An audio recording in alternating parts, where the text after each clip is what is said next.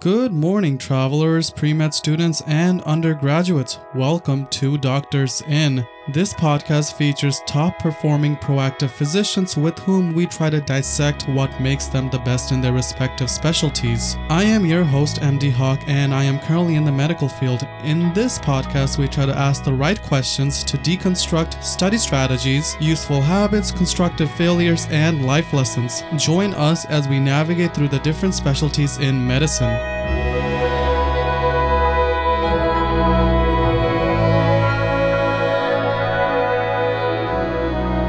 3, 2, 1, and we are live. Today we're joined by Dr. Pooya Hemati, who is a cardiothoracic surgeon affiliated with the esteemed Mayo Clinic.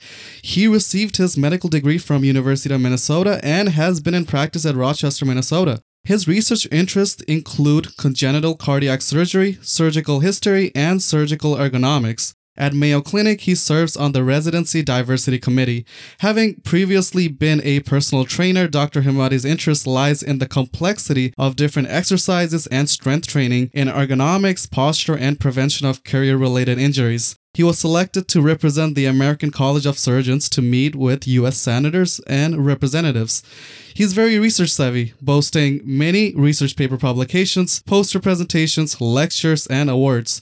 To follow up with Dr. Hemati with all things heart, health, and medical motivation, and we can all use that dose of motivation here and there, you can follow him on Instagram at dr.pooya.hemati. That's dr.pooya.hemmati. All right, without further ado, let's welcome Dr. Hemati to the inn. Well, hello there, Dr. Hemati. This is one of the most anticipated episodes, actually, for our listeners. After all the scheduling and rescheduling, we finally made it work. Hey, thanks so much. You can call me Pooya, and thanks for having me. And thanks for finding some time to meet with me. My schedule is a little crazy, so I'm glad we found some time to do this. Yeah. I was just actually telling my team earlier that I was in awe of your energy levels, considering you just came back from about a 30-hour shift on call. Yeah, you try to nap when you can, and these post-call days are sometimes when you can run your errands or go to the gym and do stuff like this. So happy to join you guys. Good. And I'm glad that you mentioned the gym because I think there's a myriad of things that we can dive into, but I would like to start off with your grandfather. He was a weightlifter, bodybuilder, travel enthusiast, and a surgeon, right? Back in Iran? Yeah, he was. Absolutely, yeah. Yeah, and I just can't help but notice the striking similarities. So was your personal fitness and training journey somewhat kind of inspired by him? Yeah, absolutely. He was kind of like a second dad to me. He's now a retired surgeon and he's aged, but back in the day, he was a gold medalist, welterweight weightlifter and a professional bodybuilder. And that's kind of how he defined himself, was first as an athlete. And then he actually transitioned to medicine and then became a urologist back when the field was not really in existence back in my home country of Iran. So he trained in England, brought that back. But while he was a very renowned urologist and he served as department chair for many decades, he always had his profile as an athlete as a major part of his story, and that's kind of where I got some of my motivation from. But also, I just think that you need to take care of yourself if you're going to take care of other people, and everyone has different priorities. And one of mine has always been sports, and then strength training, and had a side job as a personal trainer. So all those things were of interest to me, and now that's carried over into my interest in surgical ergonomics and preventing injury when you're doing long cases and standing on your feet all day. Yeah, it is very interesting because it seems like there are a lot of parallels in terms of the fitness aspect and then transitioning into medicine, or having that side by side, and that's going really well for you, it seems. Yeah, I think everybody has diverse interests, and growing up I was always an athlete and involved with sports, and also then transitioned to exercise and fitness and strength training. And I initially was going to be an orthopedic surgeon. So as you can imagine, those two things kind of go hand in hand. With a lot of orthopedic surgeons, were athletes before, and there's a intertwined connection with athletics. I ended up obviously changing paths, and now I'm a cardiothoracic surgery resident, but that stuff is still very interesting to me, and it's actually now part of my research interest as well. Yeah. And I'm glad that you mentioned that. And we'll certainly get into a deep dive into cardiothoracic surgery. But first, I kind of want to point to your reflection mindset. So from our research, it does seem like you have this deep admiration of the journey and kind of not just the end results. So I do have to ask though, how did it feel to trade the stethoscope for the surgical loops and the headlights? Yeah, I think when you're in medical training, it's just a matter of finding out where you fit and what kind of specialty you want to pursue. That's a huge decision you have to make. And it's kind of the biggest thing in medical school that everybody constantly talks about. Every rotation, what do you want to go into? I mean, that's the first cliche kind of question, and it's an important one. And, my dad was a surgeon, my grandpa's a surgeon. I got raised around that, and my personality kind of fits more the surgical personality type and the kind of see a problem, go in there, fix it mentality. And so I knew I wanted to do something in surgery. I, was all over the place. I started out as I mentioned, in orthopedic surgery. All my research and mentors and everything were in that. Actually, my first paper I ever published was an orthopedic surgery journal. So I got some questions on that in the interview trail. Yeah. But then, I actually also had an interest in plastic surgery and was initially then thinking, okay, well, that's another option. But I ended up in cardiothoracic and very happy with it. And it's a wonderful specialty.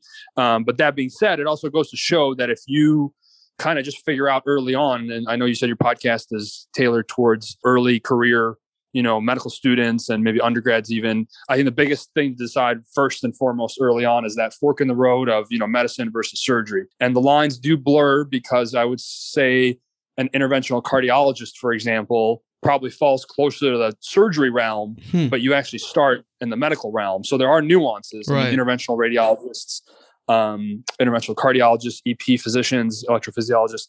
I mean, those are GI. Those are proceduralist specialties that start out with a medical residency like IM or, something like that. But I think overall, as a medical student, it's important to just figure out, medicine versus surgery. I was team surgery 100%. And then it goes to show that, you might be happy doing a few different types of things, and you just got to find the right people. And I think after you decide on medicine versus surgery, the number one factor for most people, definitely for me, are the mentors that you meet along the way. Because I assure you, had I maybe met some different people along my path, I may be in a different specialty now, but I met some cardiologists and cardiac surgeons who made a huge impact on me. And, here I am now, 6th year of clinical training, 7th year of, residency training in cardiac. And I might have ended up as an ortho or a plastic surgeon or a neurosurgeon or something like that had I met different people. So it's huge who you meet and who you kind of emulate and who makes an impact on your story. Yeah, and I'm so glad that you mentioned your mentors. I think it's a good segue to my next question, because cardiothoracic surgery or CT surgery, it used to have a malignant culture in medicine. And for those of you in the audience who don't know, this kind of means that you're often treated harshly by your superiors or colleagues. But it does seem that norm has been changing. And, you can give us a better insight into this because, did you have any rough times in your surgical experience? Because from what it seems, you actually enjoyed your training, especially under your mentors, Dr. Arman Agami and Dr. Joe Dirani, I believe. Yeah. You probably, maybe you're looking at my Instagram or something, because those are the two people that I, had posted and they made a huge impact on me. But first of all, I'll start out by saying I don't like the term malignant because it implies, cancer and malignancy. I think surgery training historically, yes, has been intense. And like I said, there's different personalities in every field, and cardiac surgery is an intense specialty and it brings intense people into it. That being said, during times of intensity, sometimes, tensions run high and people may yell or do something. And I try not to get too worked up about it. If you're somebody who does not like intensity and shies away from that, then maybe you should look at other career choices. Just like if you are a pretty intense person, and conversely, you may want some of those more kind of quote unquote exciting specialties. But bottom line is times have changed across all specialties. There's more of an emphasis on work-life balance.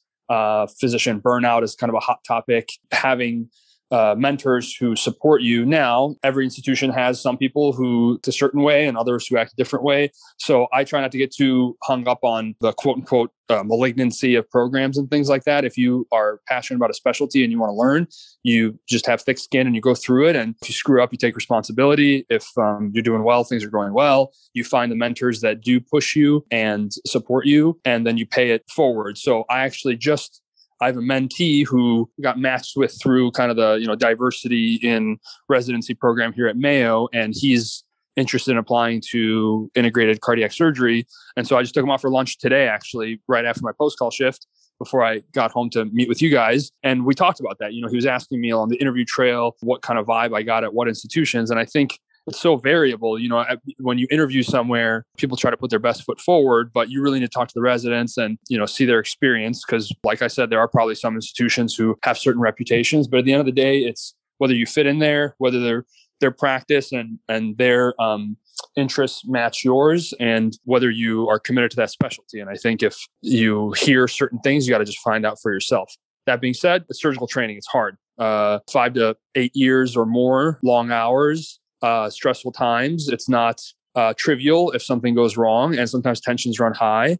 But at the end of the day, if you just remember the why, which is, why am I doing this in the first place? If someone yells at you, or if you're unhappy with someone, or someone's unhappy with you, you just learn from it, move on, and it becomes resiliency, which I think, remembering the why and resiliency are two of the biggest things that allow you to move forward, during a tough process. I mean, residency is tough, especially surgical residency. I mean, it's, like I said, 5 to 8 years or more of training, long hours. And if you're just resilient and you learn from things and you're able to move on and move forward, I don't think cultural little differences or somebody yelling at you is going to make a huge difference.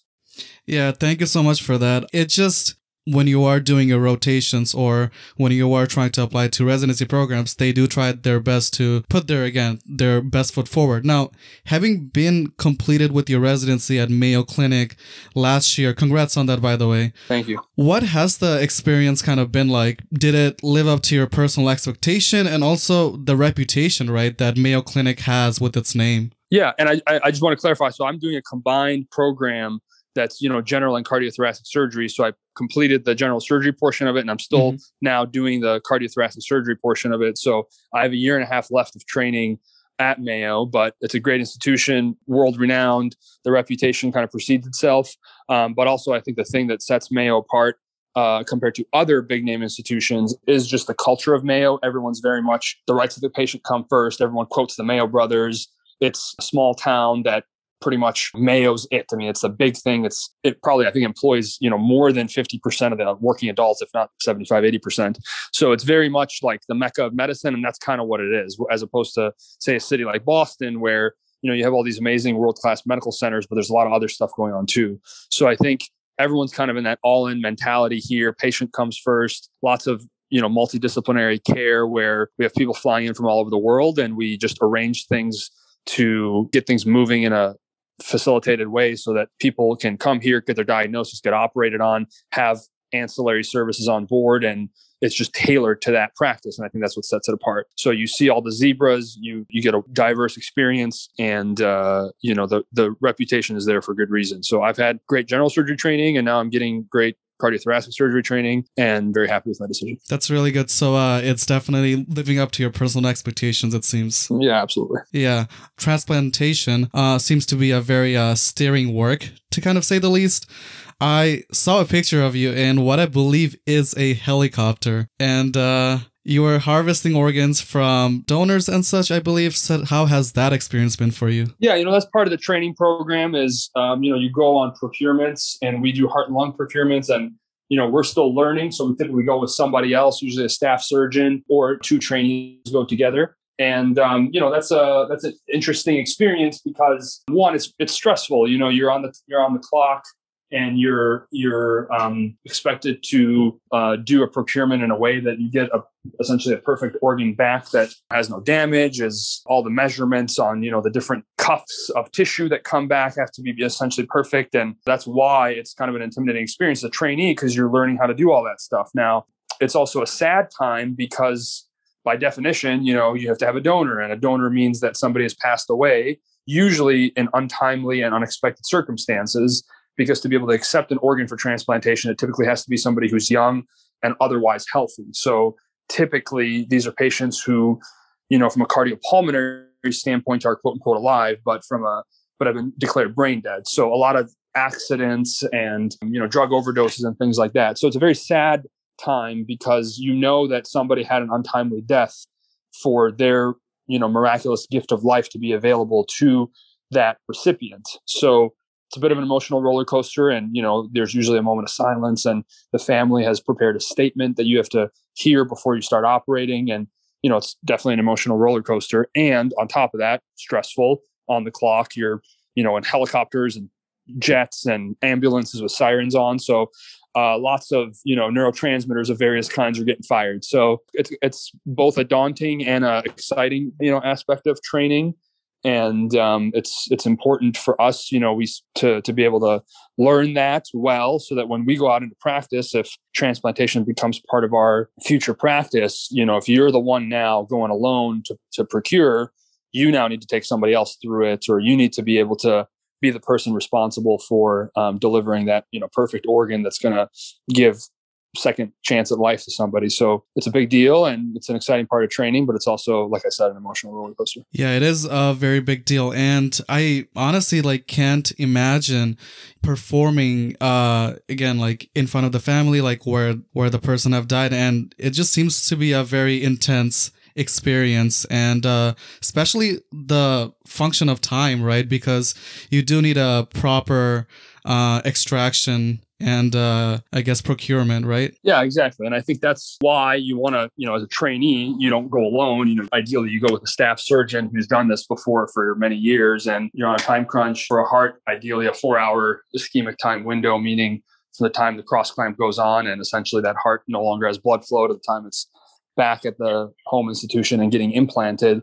That has to include the dissection, removing it, flushing it, preparing it, usually hopping in an ambulance, sirens on, get to the airport, take the jet back, land, drive back to the hospital. I mean, all that has to be 4 hours. And that's why there's geographic restrictions. There's a lot of logistics that go into it. But it's a fascinating part of cardiothoracic surgery specifically, I think. And for people who are interested in transplantation as part of their career, that's a lifelong thing. But yes, it's stressful, and you got to just, as a trainee, learn what you can each time, whether you're doing or assisting with the dissection. You learn, different techniques to become faster, but I should actually say more efficient, because it's never about just pure raw speed. You also have to be technically performing the right thing. So that's a lot of what training is trying to work on becoming more efficient, because I myself and, everybody else when they start out are slow. And then you try to do it the right way. And then the next step is to do it the right way more quickly, i.e. being more efficient. Yeah. And we're going to get into learning in a bit. But for now, what are kind of some of the favorite procedures that you personally do? Does any come to mind? Yeah, I finished my general surgery training portion of this program, and now I'm in cardiothoracic surgery. I'm interested in cardiac surgery. That's what I want to do. And, I'm still in my essentially first full year of cardiac surgery training. So everything is kind of new and interesting. A coronary artery bypass graft operation or a CABG is kind of bread and butter, quote unquote, operations, we do in cardiac surgery. And while, sometimes you'll hear some surgeons say, oh, it's just a CABG. A CABG is a very technically complex operation. You're sewing a very small, either vein or arterial graft onto a native coronary. And these are, 1.5 millimeter or 2 millimeter coronary targets that you're sewing with loops. And it's technically challenging. And as a trainee, it's nice because it's probably one of the first operations that you actually get to do it. You get to perform the anastomosis. So you want to be able to do it and do it well, but also do it efficiently. So it takes practice, and I'm still, working on getting more efficient and working more quickly, but it requires some practice at home. But it's still a beautiful operation, and you're giving somebody a kind of a second chance at life, because as you know, coronary artery disease is kind of the number one cause of death in America for men and women. So it's actually a very amazing operation to be able to address that. And it's great. Now, after you kind of proceed with your training, you start then doing, some valve operations and Then there's different subspecialties like transplant and mechanical circulatory support, like things like LVADs that are devices that support a failing heart, congenital or adult congenital, which is more cardiac conditions that you're born with, that are, very technically challenging and very complex. So there's just so much. And then, of course, there's a thoracic surgery side of things with lung cancer operations, lung cancer being the number one cause of death from cancer. So it's a specialty because, you are addressing essentially the number one cause of death and the number one cancer cause of death. So all the operations are challenging and demanding, and it's really important to be able to do well. In terms of favorite, I'm still training, so it's hard to say this is my favorite operation. I'm just trying to learn and get better and become more efficient. And then I think, towards the end of training, and even really sometimes until you get out into practice, you don't figure out what your niche is until you have been out in practice for a while and find out, oh, hey, I'm really interested in minimally invasive cardiac surgery. Or when I was doing the general surgery portion of things, I was really interested in robotic surgery, and I got my robotic surgery certificate and was able to perform a decent number of operations as the operating surgeon on the console. So I'd like to be able to do that, in the future.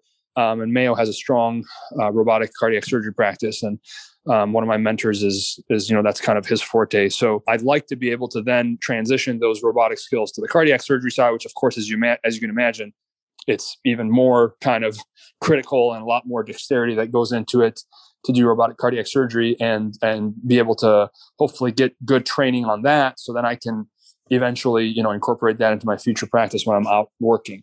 But I think, robotic cardiac surgery would be something that I'm interested in. And then I'm just trying to explore, other avenues while I'm still learning. Yeah, I saw a few videos in your practice highlight stories featuring this robot, and it seemed very interesting. It was kind of like moving its two arms, and I think it was being controlled by you, right? Yeah, it's the Da Vinci robot by Intuitive. That's kind of the most ubiquitous robotic platform. Right. There are other robotic platforms that are either, out in use or being developed, but that's the one that most people have and have seen and have heard of. And it's really an amazing piece of technology. I mean, it's, a robotic console that you sit in kind of the corner of the room, you're scrubbed out, and it has two essentially arms at the console that you control with essentially your three fingers on each hand, your pointer, middle, and thumb. And it has 270-degree or so wrist articulation. So it actually has better range of movement than a human wrist. So you can perform maneuvers that a normal human hand can't do. It has tremor stabilization. You get kind of somewhat of a 3D view when you're sitting in the console. So it's actually pretty amazing. And it has some advantages to just a regular, human surgeon performing it. And then, of course, it has everything that it has something that's, every surgeon's dream, which is extra arms. So you actually control, you have 4 instrument arms and one of them is your camera. So you control the camera, you control your 2 arms, and then you have an ancillary third arm that you can switch to and use. So we as surgeons, we all would love a third arm, and we get that with the robotic platform. So, again, I'm still a trainee and I'm still learning, but at least during general surgery, when I was actually doing those cases and sitting on the console and performing those operations, it was amazing to be able to, just switch to my third arm and stabilize something a different way and then switch back and then to control the camera myself instead of relying on someone else, because it's kind of painful sometimes, especially if the person controlling the camera is not familiar with the operation or laparoscopy or thoracoscopy, to keep saying, oh, look up, or like, don't turn your hand, or keep the horizon flat, little things that you tell people that, again, an experienced person would know. But if you have somebody new, or say you got the medical student in there and you're trying to get them involved and it's their first time running the camera and everyone's getting seasick, so it's nice to be on the robot and just control the camera yourself. But like me, everyone's learning at some point. So anyway, it's an interesting piece of technology. Yeah, and Da Vinci robot, I think it kind of was developed in the early 2000s, I believe 2000. So based on that, where do you see like cardiothoracic surgery going in the next 10 years with the advancements of visual monitoring, camera systems, again, like robotic precisions that we just talked about, and just like the many other, I guess, technological shifts? Yeah, I mean, if you actually talk to some of the reps at Intuitive, they'll tell you the Da Vinci robot was designed for cardiac surgery in the first place. And while it's become more commonplace in other specialties, especially, urology and gynecology and gynecologic oncology, because it's really good at operating in narrow spaces. So that's why it's so commonplace now in pelvic surgery. It does still have a role in cardiac surgery, and Mayo Clinic is one of those places that has a booming, robotic mitral valve repair and replacement practice, and there's certain other operations you can do with it as well. But I think cardiac surgery, like every other field, is kind of going more towards minimally invasive procedures. So using smaller incisions, using cameras, using long instruments to minimize the size of the incisions, and doing everything, in a way that can get the patient out of the hospital quicker, so that they're getting back to work faster and have less pain. That being said, with technology, there's always, things that are changing. The other big thing in cardiac surgery now is, the transcatheter stuff that blurs the lines between cardiac surgery and interventional cardiology. So as you may know, you can now implant new valves just through a catheter, through a small poke in the groin and in a cath lab. So that's kind of a combined effort between cardiology and cardiac surgery. And we kind of have a heart team model approach at Mayo, but the TAVR, or the TAVI, the transcatheter aortic valve replacement or implantation, depending on how you want to think of it or call it, is now pretty commonplace. And we're doing a lot of those cases. And these people before needed full open sternotomies, cardiopulmonary bypass, meaning you connect them to the heart-lung machine, stopping their heart, opening their aorta, cutting out the old valve, putting in a new valve, getting them off heart-lung bypass, bringing their heart back. And, they're in the ICU for a night, and they're in the hospital, 3 to 5, actually usually 4 to 6 days or so. Now they can have this TAVI or TAVR procedure, spend a night in a regular room overnight and be gone the next day. So it's a huge step forward for patients who are candidates for it and have anatomy that's suitable for it. But now there's pulmonary valves that are being done, in the congenital population. There's mitral repair and replacement technology, tricuspids. So that's kind of the direction that things are going, is, less invasive, smaller incisions, quicker recovery, back to work quicker. And that's ubiquitous in all of medicine. It's very interesting. I think recently I once saw a video where it's like they only made, I think, 5 or 6 very small incisions into the patient. And it just seemed like if you can do something like that, it just becomes like smaller and smaller. And just to kind of move on from winning your 8th grade geography B to becoming cardiothoracic surgeon, who also happens to be an esteemed researcher. So I must say, though, it does seem like you are a really good learner, because to do all that, you need to kind of adapt, process, and reinforce new information very well. So are there any specific tactics that you use to kind of retain everything? Yeah, let me start out by saying I'm not an esteemed researcher. I'm, just a baby researcher who has done some projects and had some good mentors. The esteemed researchers are the people who I work with, and my mentors who have, like 800, 900 publications and are cited broadly. But thanks for the kind words. I think everybody has their own learning styles, and you just have to know how you learn. People are either quote unquote visual learners, or people that, cram versus study for a long time. And your learning style actually changes as you grow in your career, because I'll be honest with you, in medical school, I was definitely a crammer. I was the type of person who would, memorize a bunch of stuff right before the exam, because that's what a lot of medical school was just rote memorization for certain things. Organic chemistry back in undergrad is a good example, or biochemistry and genetics. I mean, it's a lot of rote memorization. That being said, I think one of the tactics that helped me, and it's essentially common sense, there's nothing special to it, but if I understand how something works, I retain it better than if I just memorize it. So, if you take cardiac physiology, which I still am learning about now as a trainee, if you just remember a bunch of values of like, what are the normal values for this, and what is this equation and what is that equation, you'll forget it. I mean, you can look at it every day and you'll still forget it if you don't know how it works.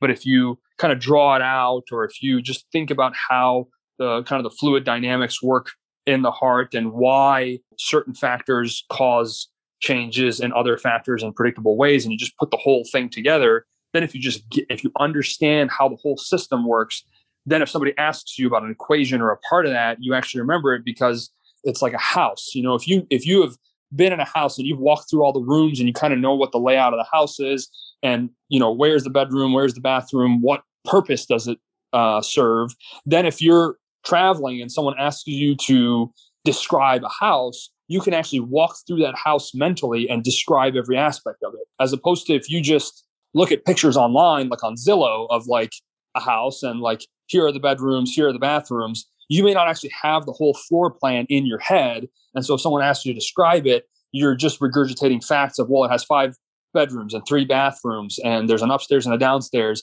but you can't really walk through that house in your own head the way you would if you've actually been inside that house and walked through it yourself. You need to do the walkthrough to be able to describe it properly, as opposed to just looking at a picture or looking at parts of the house or the stats of the house to be able to know that. That is a very good analogy. I was following all the way through.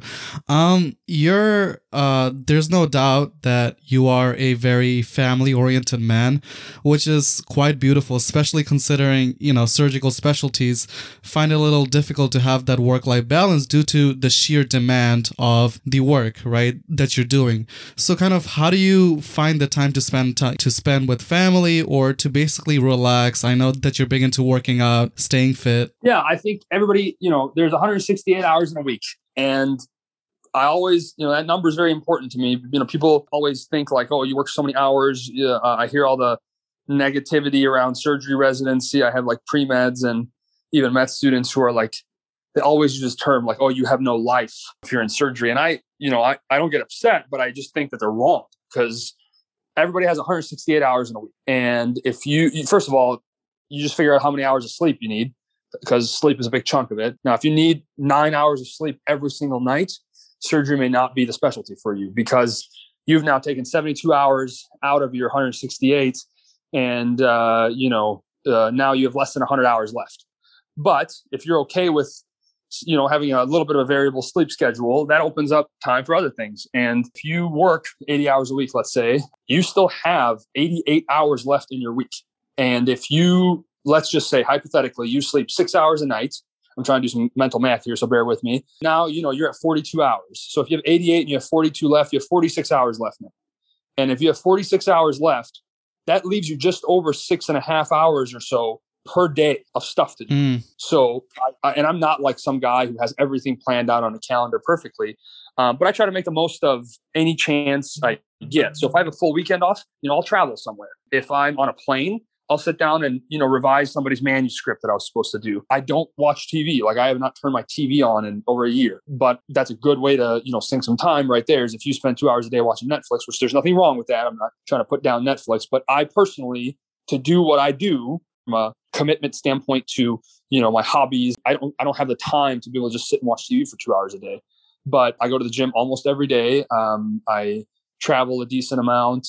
I still stay in touch with my friends. I personally don't have, like a wife and kids right now, but, when the time comes, I'll be able to spend time with them. And I have mentors who, have a family and are there for their family. They may not be at every single soccer game, or they may come home later than, some of their colleagues in different specialties, but they're there. And it's that whole quality versus quantity. You can spend 2 hours a night with your kids and it's a good 2 hours, or you can be home for 4 or 5 hours, and half the time you're checking Epic on your laptop, or you're on your phone, or in your office. And while you spent twice as much time at home, you didn't actually spend twice as much quality time with your family. So I try to be, like my mom lives in the Twin Cities and she's close by. So when she comes and visits, I try to be present and make time to, hang out with her and catch up with her, because, she's an important part of my life. Same thing with my friends. And I think everybody has time. Like I said, do the math. You have time. If you are just pretty efficient with your time and you just figure out what are your priorities, you can make it. So, people tell me, I don't have time to go to the gym. I don't accept that as an answer, because I assure you, if you work 80 hours a week and you can still make it to the gym, then there's always time. It's just priorities. Watch 1 hour less TV per day and go to the gym. Or, if you have family, you can sacrifice the gym, but then spend quality time with your family. So it's about prioritizing the few things that are important to you and making sure that you do that. Yeah. Speaking of family, it seems like you have had a lot of good role models growing up. And yeah, I was just, while I was doing my research, I came across something that your father said to you when you were in third grade about kind of, like the kids were saying something about your shoes, and he told you about like how they wish that they would be in your shoes in the future. Yeah, I think, it's this whole model of building up the people around you and, positive reinforcement. So I had mom and dad. I don't have any siblings, but I have a mom and dad growing up, and they're both, they're tough on me, but they're cheerleaders, and you can be tough on somebody, but be motivational, or you can be tough on somebody and bring them down or break them down. And I think the people who figure out that perfect sweet spot of motivation and support, but high expectations, probably, make some of the best friends or parents or siblings, because that's where it gets tough. If you're so tough on someone that you constantly make them feel bad, they're not going to have the environment that they need to be able to thrive. But if you're also very lax, and I know some people take that like very chill approach, whether it's with their own friends or family or their kids, where it's like, oh, you did your best and that's it. Then there's not enough maybe motivation to get you to where you need to go. So I think I was blessed to have two parents who were really invested in me, and whether it was through hard times or good times, they were always there for me. And they always, they never doubted me, but they also expected a lot out of me. It was never just cruise control, like do your best. It was like more than that. They expected more than that. So now we're getting into like pretty nuanced stuff, which first of all, I'm not a parent, so I shouldn't be commenting on that stuff. Maybe there's much more qualified people than me, but I think the parenting, there's a lot of different parenting styles, and it, needs to be adjusted to that family's dynamic and their children. But in my family, it was this very like high expectations, but high support, like the demanding cheerleader approach is how I think of it. They're like demanding cheerleaders. They're cheering for you, but they're very demanding. So that worked for me. That approach seemed to work for me. It may not work for everybody, right? So the approach that say my dad had on me may not work for some people growing up. Your story especially, I mean, it's a really beautiful story to say the least, being an immigrant coming here and then obviously going places. It's very inspiring. And we have a few rapid fire questions before we leave. It's from our listeners. They were very excited to kind of, have a cardiothoracic surgeon be on the show. So I'm just going to ask the questions that relate to your surgical lifestyle. So some of them include how many surgeries do you perform every week? How many hours do you work per week? Has it ever become repetitive, or is it always something new every day? So operations done per week varies. At Mayo, we have this mentorship model where as a trainee, you are on the service of a particular surgeon. So you kind of do whatever's on their schedule. So there are some surgeons who operate nearly every day.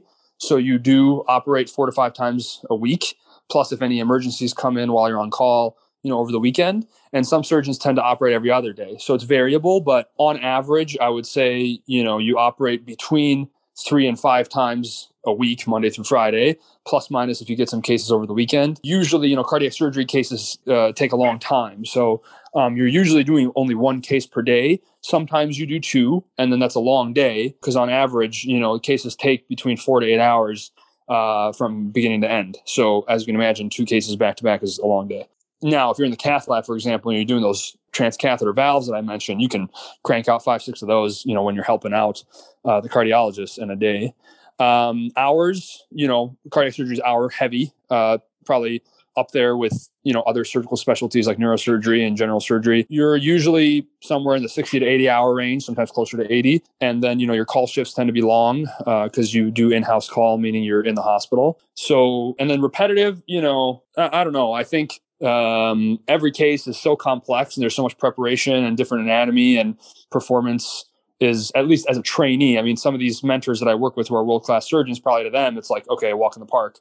But still for me, I'm still very mentally engaged and like I have to work really hard. It's not like riding a bicycle where you can just zone out and pedal and you'll be fine. You're thinking really, really hard to be able to do that as you continue your training and practice more and get more exposure. It becomes probably, less mentally intensive for you. But no, I would not consider what I do repetitive. Every valve operation or every coronary operation has different anatomy, different tissue quality, different concomitant procedures you're doing with it, different morphology of disease. And I think that's what's nice about cardiac surgeries, even something like a bypass operation, completely different anatomy. You're using different grafts, different types of suture, different vessels that you're sewing to, really calcified, really paper thin, really small, really friable. Everything's different. So I'd heard an actual, staff cardiac surgeon use this example of like, it's like driving to work, but taking a different path every day. Now, before I let you go, Dr. Hamady, I do want to take you on a guided story that we do on this podcast. So we like to imagine that you are a traveler who stopped by Doctor's Inn to rest for lunch. Now, before you leave, the innkeeper, which is me in this case, asks you to share one quote or a piece of advice that I can then frame on my wall. So what would that piece of advice be? It can be something that you kind of live your life by, maybe an ideology or a principle. One of my favorite, quotes is always the days are long, the years are short. And I think it particularly applies to surgery training because the days do get long. I just finished up a long shift and I'm tired. And there's times when you think to yourself like, wow, like this has been challenging. The hours are long. I'm spending a lot of time during my educational process and training process. And, your friends are all moving along with life. They've had their job for almost a decade now. Almost every single person I graduated from medical school who I still keep in touch with is on staff somewhere and is done with their training. Actually, I think every single one of them is. It can, you're like, oh my gosh, like this is my 15th year of school and training after high school and it's still not done yet. So sometimes the days get long, but then the years are short because like I said, this is my 15th year of school and training after high school. And high school does not seem like it was that long ago. I mean, it does not seem like I've been doing this for 15 years. So you blink your eyes and, med school's done. You blink your eyes and residency's done. You blink and now you're out on your own in practice, which is particularly scary in cardiac surgery because, the stakes are high and that's a really tough year, that first year out. So I think that quote, I think about a lot, and you just blink your eye and you're a year further, and hopefully you've learned a year's worth of knowledge and you're stay committed to, what you are practicing, and you just remember the why. Like, why did I do this in the first place? I mean, this is not a 4-year degree. This is a minimum, to do anything surgical. It's absolute bare minimum of 13 years, 4 years of undergrad, 4 years of medical school, 5 years of residency. That's the absolute minimum. Most people do more because they do research and they do fellowships and things like that. So, you're looking at 13 to 16, 17 years of your life. And it's usually those, some of those quote unquote best years of your life from when you're 18 to your mid 30s. So you got to remember why you're doing it. You got to remember, is it what you want, and constantly reassess that. Yeah, thank you so much. Here. So thank you so much, Dr. Hamady. I mean, I think it will remain a mystery how you've given us so much info while also being so articulate after such a long hour shift at the hospital. And I think, we really went into a deep dive of cardiothoracic surgery, and the specialty, I think, got more and more appealing, which I think the audience can attest to. Yeah, I mean, you can probably attest. I didn't have any of these questions in advance, or I would have prepared some better answers for you. But thanks for taking time to talk to me. I think, again, I'm still early on in my training, and I still have a year and a half left of training before I'm let loose out into the world. But I'm very happy with my choice. Like I said, it's a demanding field, but it's an interesting field. You get a lot of broad exposure to a lot of interesting things. We get training on transplant, cancer operations on the thoracic side, obviously open heart surgery, mechanical circulatory support and using technology, minimally invasive and robotics, congenital and working with the pediatric population as well as the adult congenital population. So while it's a pretty small specialty and it's very focused, you actually kind of hit all the big points of surgery. I mean, like all those subspecialties that I said. So it's an exciting specialty to be a part of. It's growing rapidly. It's expanding.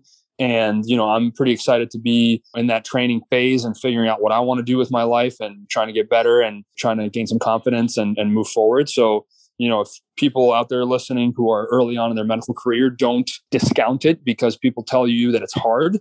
Sometimes things that are hard because they're worthwhile, and just know that you can still have a balanced lifestyle. Now, you're going to work more hours than most specialties, but that's honestly because most of these people who, you work with, they want to work more. I mean, there's a lot of cardiac surgeons who are in their 70s, and I assure you they're not practicing because they have to. They're financially very stable. They're practicing because they want to, because they did something that required 16, 17 years of training, and they love what they do and they're good at it, and it brings them a sense of fulfillment.